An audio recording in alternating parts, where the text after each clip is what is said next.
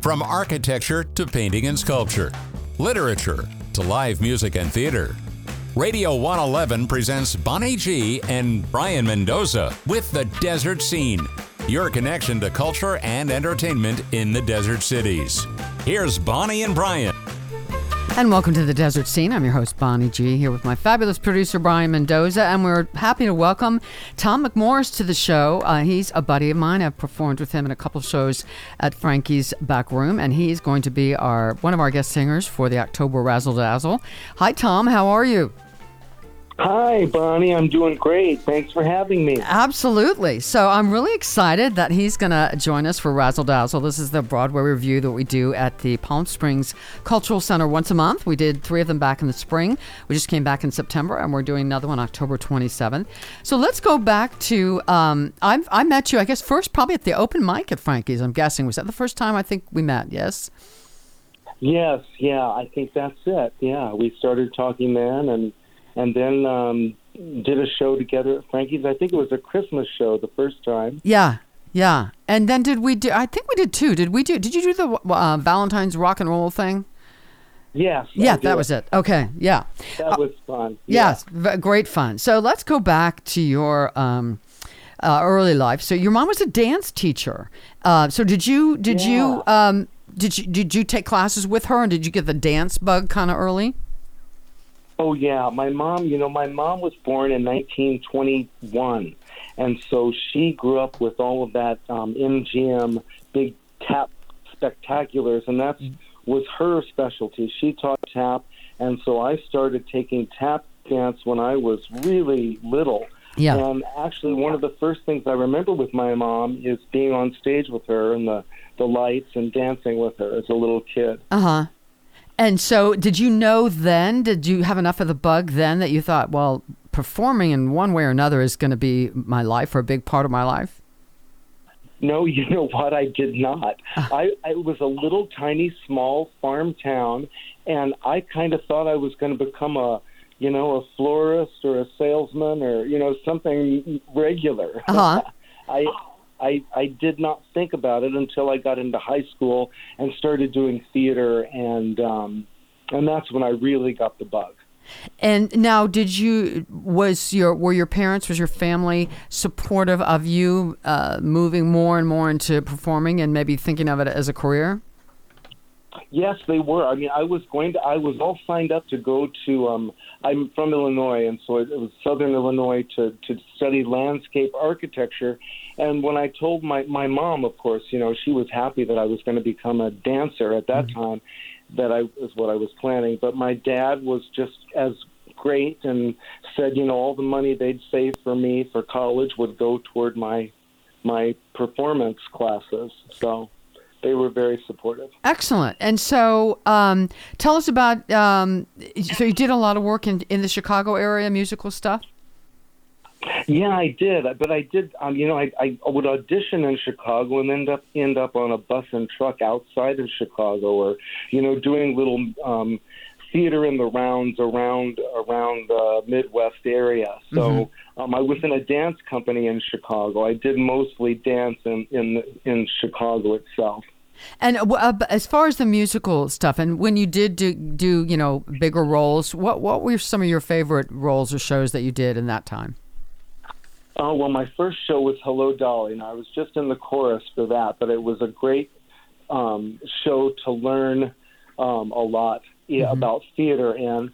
But my absolute favorite role that I ever did was Matt in The Fantastics. That was just a magical experience. Such a beautiful show. The music is just gorgeous, yes. and I will always remember that show. And so you stopped it all in 1990, went back to school, became an elementary school teacher. What made you decide to do that? Well, I lost both my parents, and I became the guardian for my brother, who's developmentally disabled, and I kind of got this little reality dose, like I need to do something a little more solid. I was really enjoying what I was doing, but it wasn't a real money maker. Right. So I had been teaching dance in the Chicago area, and I really enjoyed teaching. And so that both my parents, were teachers as well. So that seemed kind of like the normal thing to get into for me. And I had about a 25-year career and really loved it, but didn't do much theater at all during that time.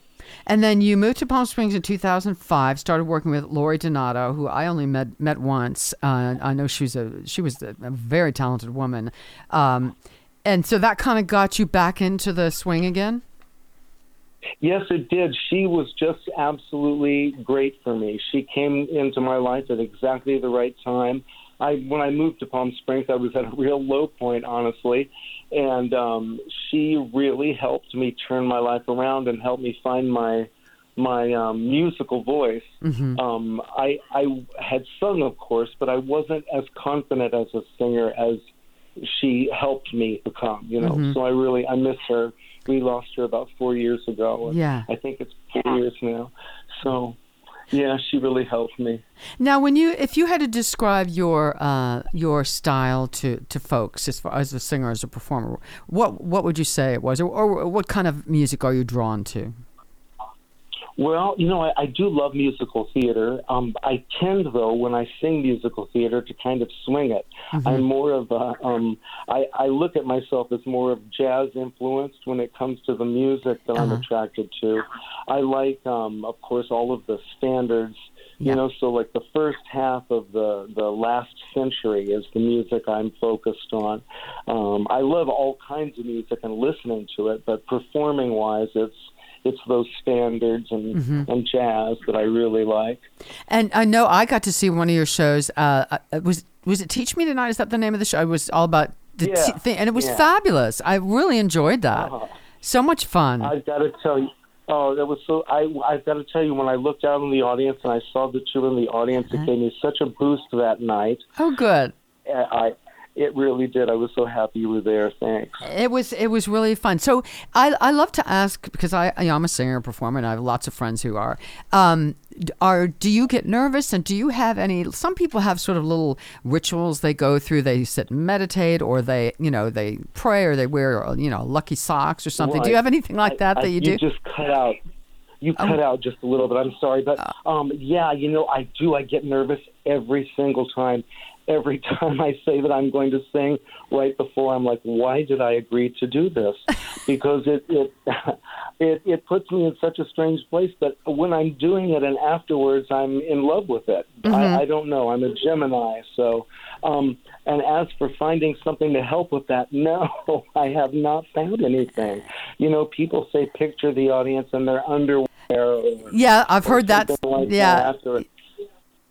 A good glass of wine a couple of hours before will relax me and get me ready. I'm a fan. I'm a fan of that too. So who do you like to listen to as far as male singers? Who are some of your sort of influences, would you say? Oh boy, well, my absolute favorite is Sammy Davis Jr. His phrasing, the music, everybody thinks when they hear his name, Candyman, and that's just not. He was such a deep singer, such wonderful phrasing, his choices. But I also like Mel Torme, of course, and Bobby Darin and Sinatra and all that genre of singer. Yeah. Sammy Davis. I was so blessed. Back when I was a kid, my parents took me to. I'm from Washington D.C. to the Kennedy Center, and I got to see him live. We were way up in the balcony, but I got to see him live, and he did Mr. Bojangles, and he was phenomenal. But he had a phenomenal voice. People forget that. I Gotta Be Me, and some of the songs that there's a recording of As Long As She Needs Me. He had some pipes. Oh my gosh. Yeah, I got to see him as well when I was in high school. My little town took a bus trip up to Chicago, and it was me and a friend from high school and about 40 little old ladies, and we went up to see Stop the World, I Want to Get Off, and it was just such a life-changing experience. I was walking on air after that performance. He just commanded every moment he was on stage. Absolutely. And he always seemed like he always seemed very relaxed and like he was having a good time. I don't know if he ever got nervous, but he certainly never looked that way. I want to go back for a second to teaching, because I'm a teacher as well. I teach voiceover students. I've taught acting, singing. And I have always found that performers make really great teachers, because if someone's going to learn something, some material, no matter what it is, whether it's math or Spanish or singing, you have to keep their attention. You have to grab their attention and their interest. And one of the ways you do that is by making it entertaining and interesting. And I've always found that teachers make great performers and vice versa. Did you find that? I did. I used to say that teaching was about the closest thing to performing as you can get. Mm-hmm. And the last 10 years of my career, I taught here in the Palm Springs Unified District, and I taught second grade. Mm-hmm. And so the attention span, as you can imagine, is pretty short. Yeah. And so, I was different characters. I took on different voices. I put on little shows. We really had to stretch, but it's very much like performing. And I definitely think that there's a crossover between the two. Absolutely. So the other question I like to ask singers is, when you go to an open mic or a jam or whatever, and someone's going to come and say, hey, Tom, come sing a song. What is your go-to or one or two go-to songs that you would do in that situation? If I wasn't planning on it, Slow Boat to China is like, I know that like the front and back of my hand. Okay. The Way You Look Tonight. Oh, yeah. By Sinatra, something like that. On a Clear Day You Can See Forever is my go-to theater song. Yeah. So other than Razzle Dazzle, we're so excited to have you as part of Razzle Dazzle on October 27th at the Palm Springs Cultural Center. What else do you have coming up? Do you have some other things on the back burner where people can see you?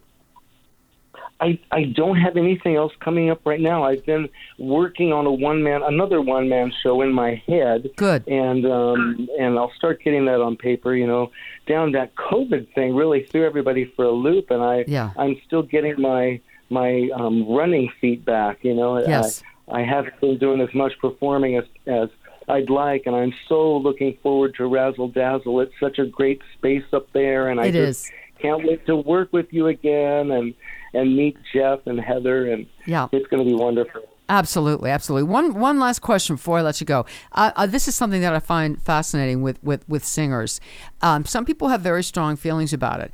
What's your feeling about singers that occasionally, or maybe sometimes too much, close their eyes on stage when they're singing? Do you have feelings about that either way? I think it's appropriate at times to close your eyes. Mm-hmm. I think it's troublesome for me when it's for the whole song. Right. Because I feel, and there are some singers I've seen who do it for the entirety of the song. And I really feel like you've got to make some kind of eye contact with your audience. Even when you can't see them, you're looking for them. Right. I would say use it sparingly.